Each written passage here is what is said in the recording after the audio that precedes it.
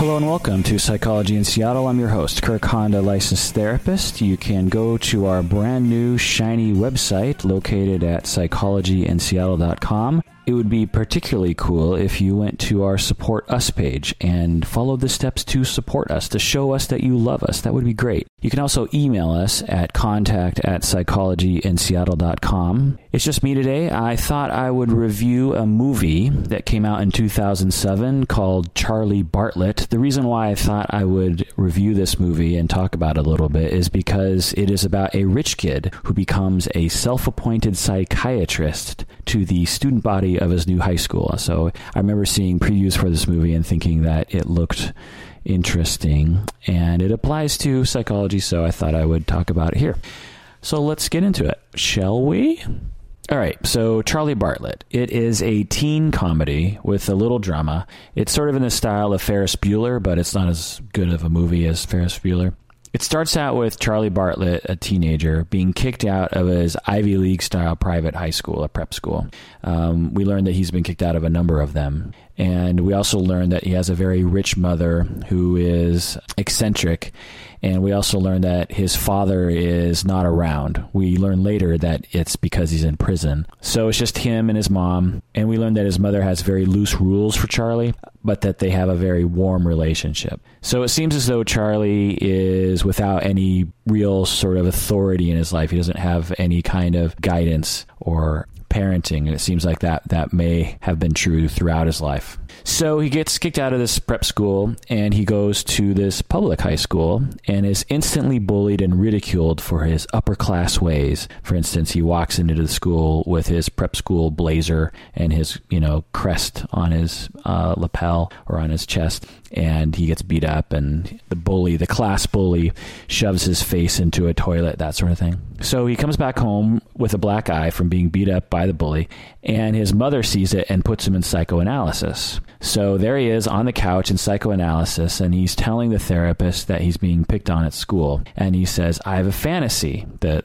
Charlie says, I have a fantasy. The psychoanalyst says, sexual? In this really creepy way. And Charlie Bartlett says, no, it's not sexual. And he tells about his fantasy that he becomes popular and this sort of thing. And the doctor's taking notes and not really being very empathetic. And he doesn't value what Charlie is saying. And after he's done telling about this very meaningful fantasy of Charlie's, the psychoanalyst just changes the subject and asks about his father. And Charlie feels very defeated, and then the psychoanalyst prescribes Ritalin. So we learn that he's a psychiatrist as well. This is yet another inaccurate example of therapy portrayed in the movies. The therapist completely fails to be empathetic. It's a typical cartoonish version of a therapist. The therapist looks for sexuality in everything in a very creepy way, and he prescribes medication recklessly. This was the first sign in the movie that I saw that pointed to the conclusion that the writer is out of touch, that the director and the producers of this movie are completely out of touch. Although I did find out that the writer wrote Youth in Revolt, which I love dearly, so I couldn't really figure that one out. So Charlie Bartlett starts taking Ritalin, and he becomes very hyperactive instantly.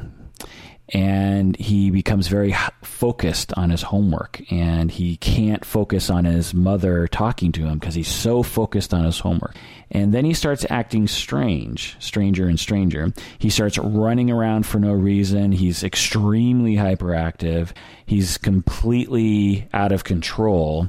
He's running naked in the streets in the middle of the night, which again is another sign that the makers of this movie are out of touch, that they would portray Ritalin in this really cartoonish way. There are a lot of kids taking Ritalin today, and to just make fun of this drug that people need for good reasons is insensitive and just odd. In 2007, there were a lot of kids taking Ritalin. I don't know. Maybe the filmmakers had a bone to pick about Ritalin. I don't know. It didn't seem that way, though. Honestly, it seemed as though the writers were actually pro medication by the end of the movie. But I don't know. This scene in the movie where Charlie Bartlett freaks out on Ritalin has become a cultural meme in our society. On Urban Dictionary, there's a entry that is called Charlie Bartletting. It is a term that is used to refer to the action of spazzing out while on any drug, specifically Ritalin, as in the sentence, "Dude, how much Ritalin did you take?" You're like, "Totes Charlie Bartletting." So this movie and its freak out Ritalin scene has become so prevalent in our culture that it has become a verb. Is that a verb? To Charlie Bartlett. Yeah, it's become a verb. And just in case you're wondering, on Urban Dictionary, the Charlie Bartletting entry has 26 up thumbs and only 12 down thumbs. So most people approve of this definition and this usage. So anyway, he starts acting really strange while he's taking Ritalin, again, running in the streets naked. So after he realizes that the consequences of abusing Ritalin are severe, he stops taking it.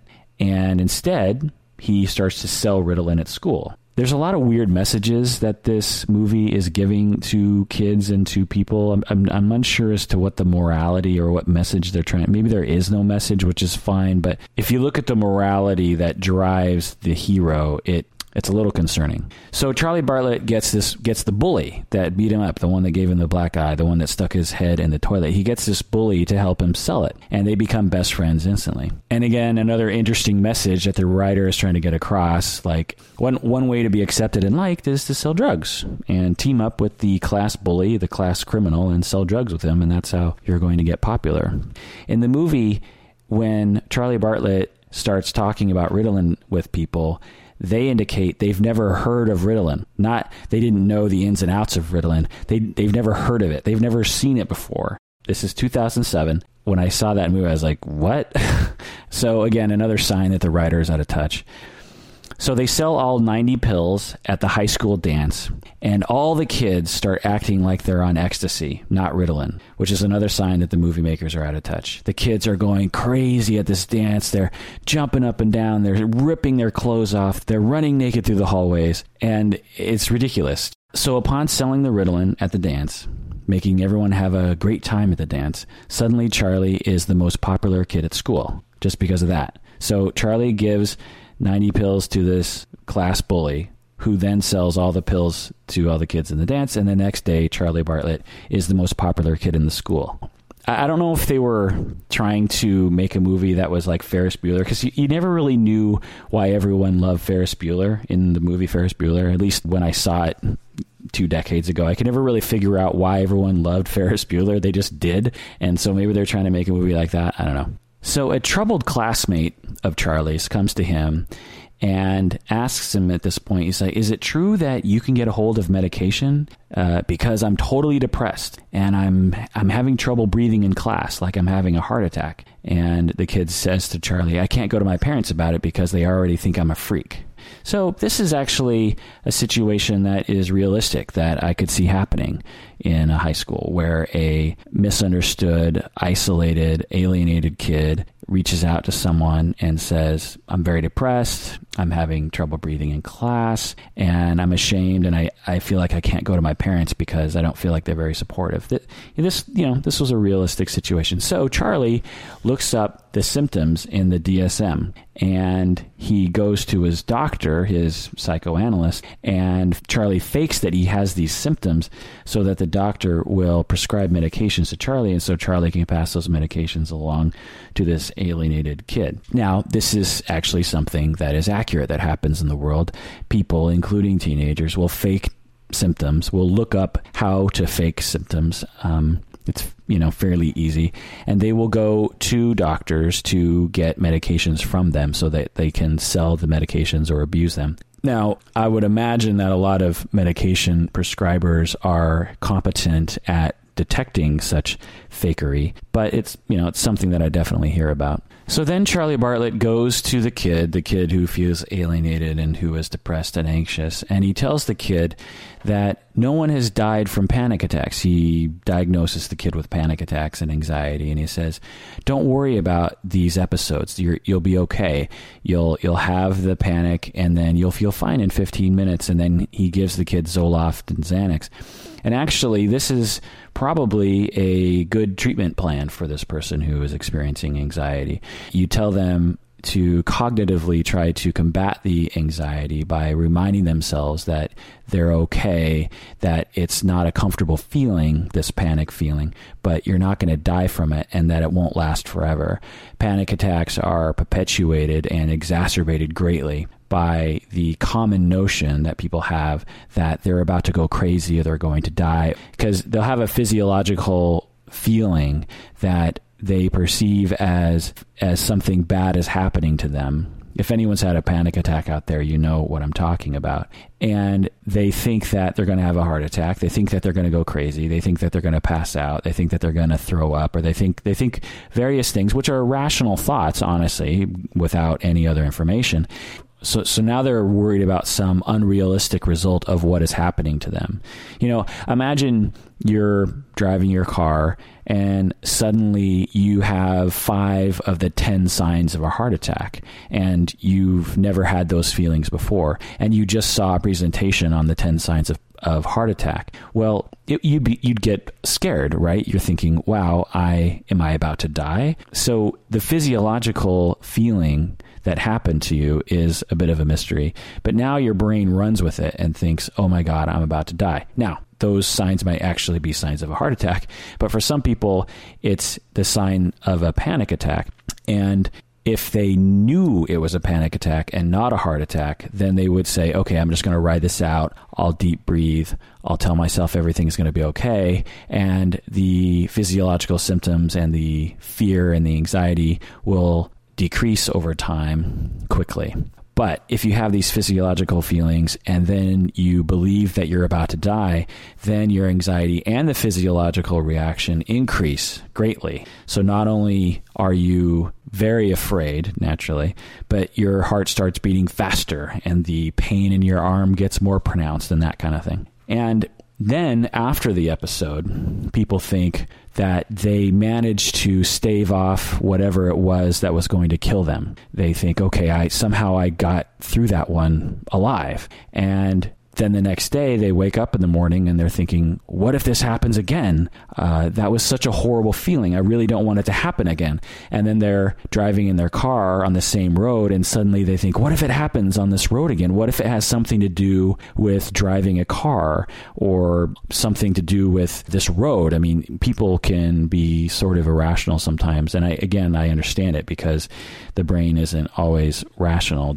isn't always help us in this respect. And then they have another panic attack just because the conditions were the same as their first panic attack. And this just gets worse and worse and worse for people. And one of the best treatments that you can provide people that are having this experience is to tell them, as long as you have properly diagnosed them as having a panic attack and not an actual physiological condition, one of the best things you can do for these people is just to tell them simply that it's not something to be afraid of, that it's a feeling and it's real, and it feels like anxiety, and it feels like you're going to die, and it feels like there's a doom that you can't name, and it feels like you might go crazy, but in fact that won't happen. And if they can really believe that, and just telling them one time is not likely to convince them, but if they learn enough and if they can internalize this idea enough, the next time they have those physiological feelings, they can tell themselves, I'm going to be okay, and I'm going to be okay. And for those people that can really believe that, their panic attacks will reduce and sometimes never return. So it's a very powerful thing, the mind, and it's a very powerful thing to be able to help someone with this, with the simple message that the panic is not going to kill them. But anyway, so Charlie Bartlett does this sort of treatment to this alienated kid and also gives him Zoloft and Xanax, which are common medications for anxiety. He also starts to provide talk therapy, counseling for people in the bathroom, in the boys' bathroom. He sits in one stall while the kid sits in another stall, and they talk through the wall, the barrier between the two toilets, in a similar way that a priest would talk to one of their parishioners.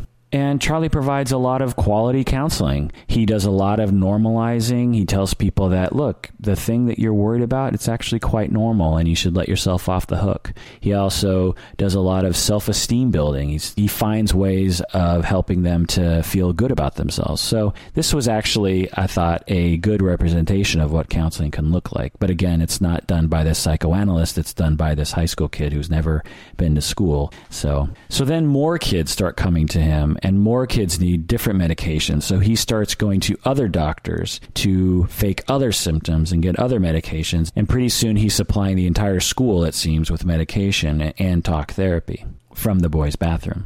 And then at one moment he says to his psychoanalyst, he says, and I thought it was an interesting comment on American culture. He says, bringing psychiatric drugs and teenagers together is like opening a lemonade stand in the desert. So again, I just thought this was an interesting comment on our American culture that we don't often talk about. A lot of teenagers are medicated, and I'm guessing that some of them it is for the better and some of them it is not.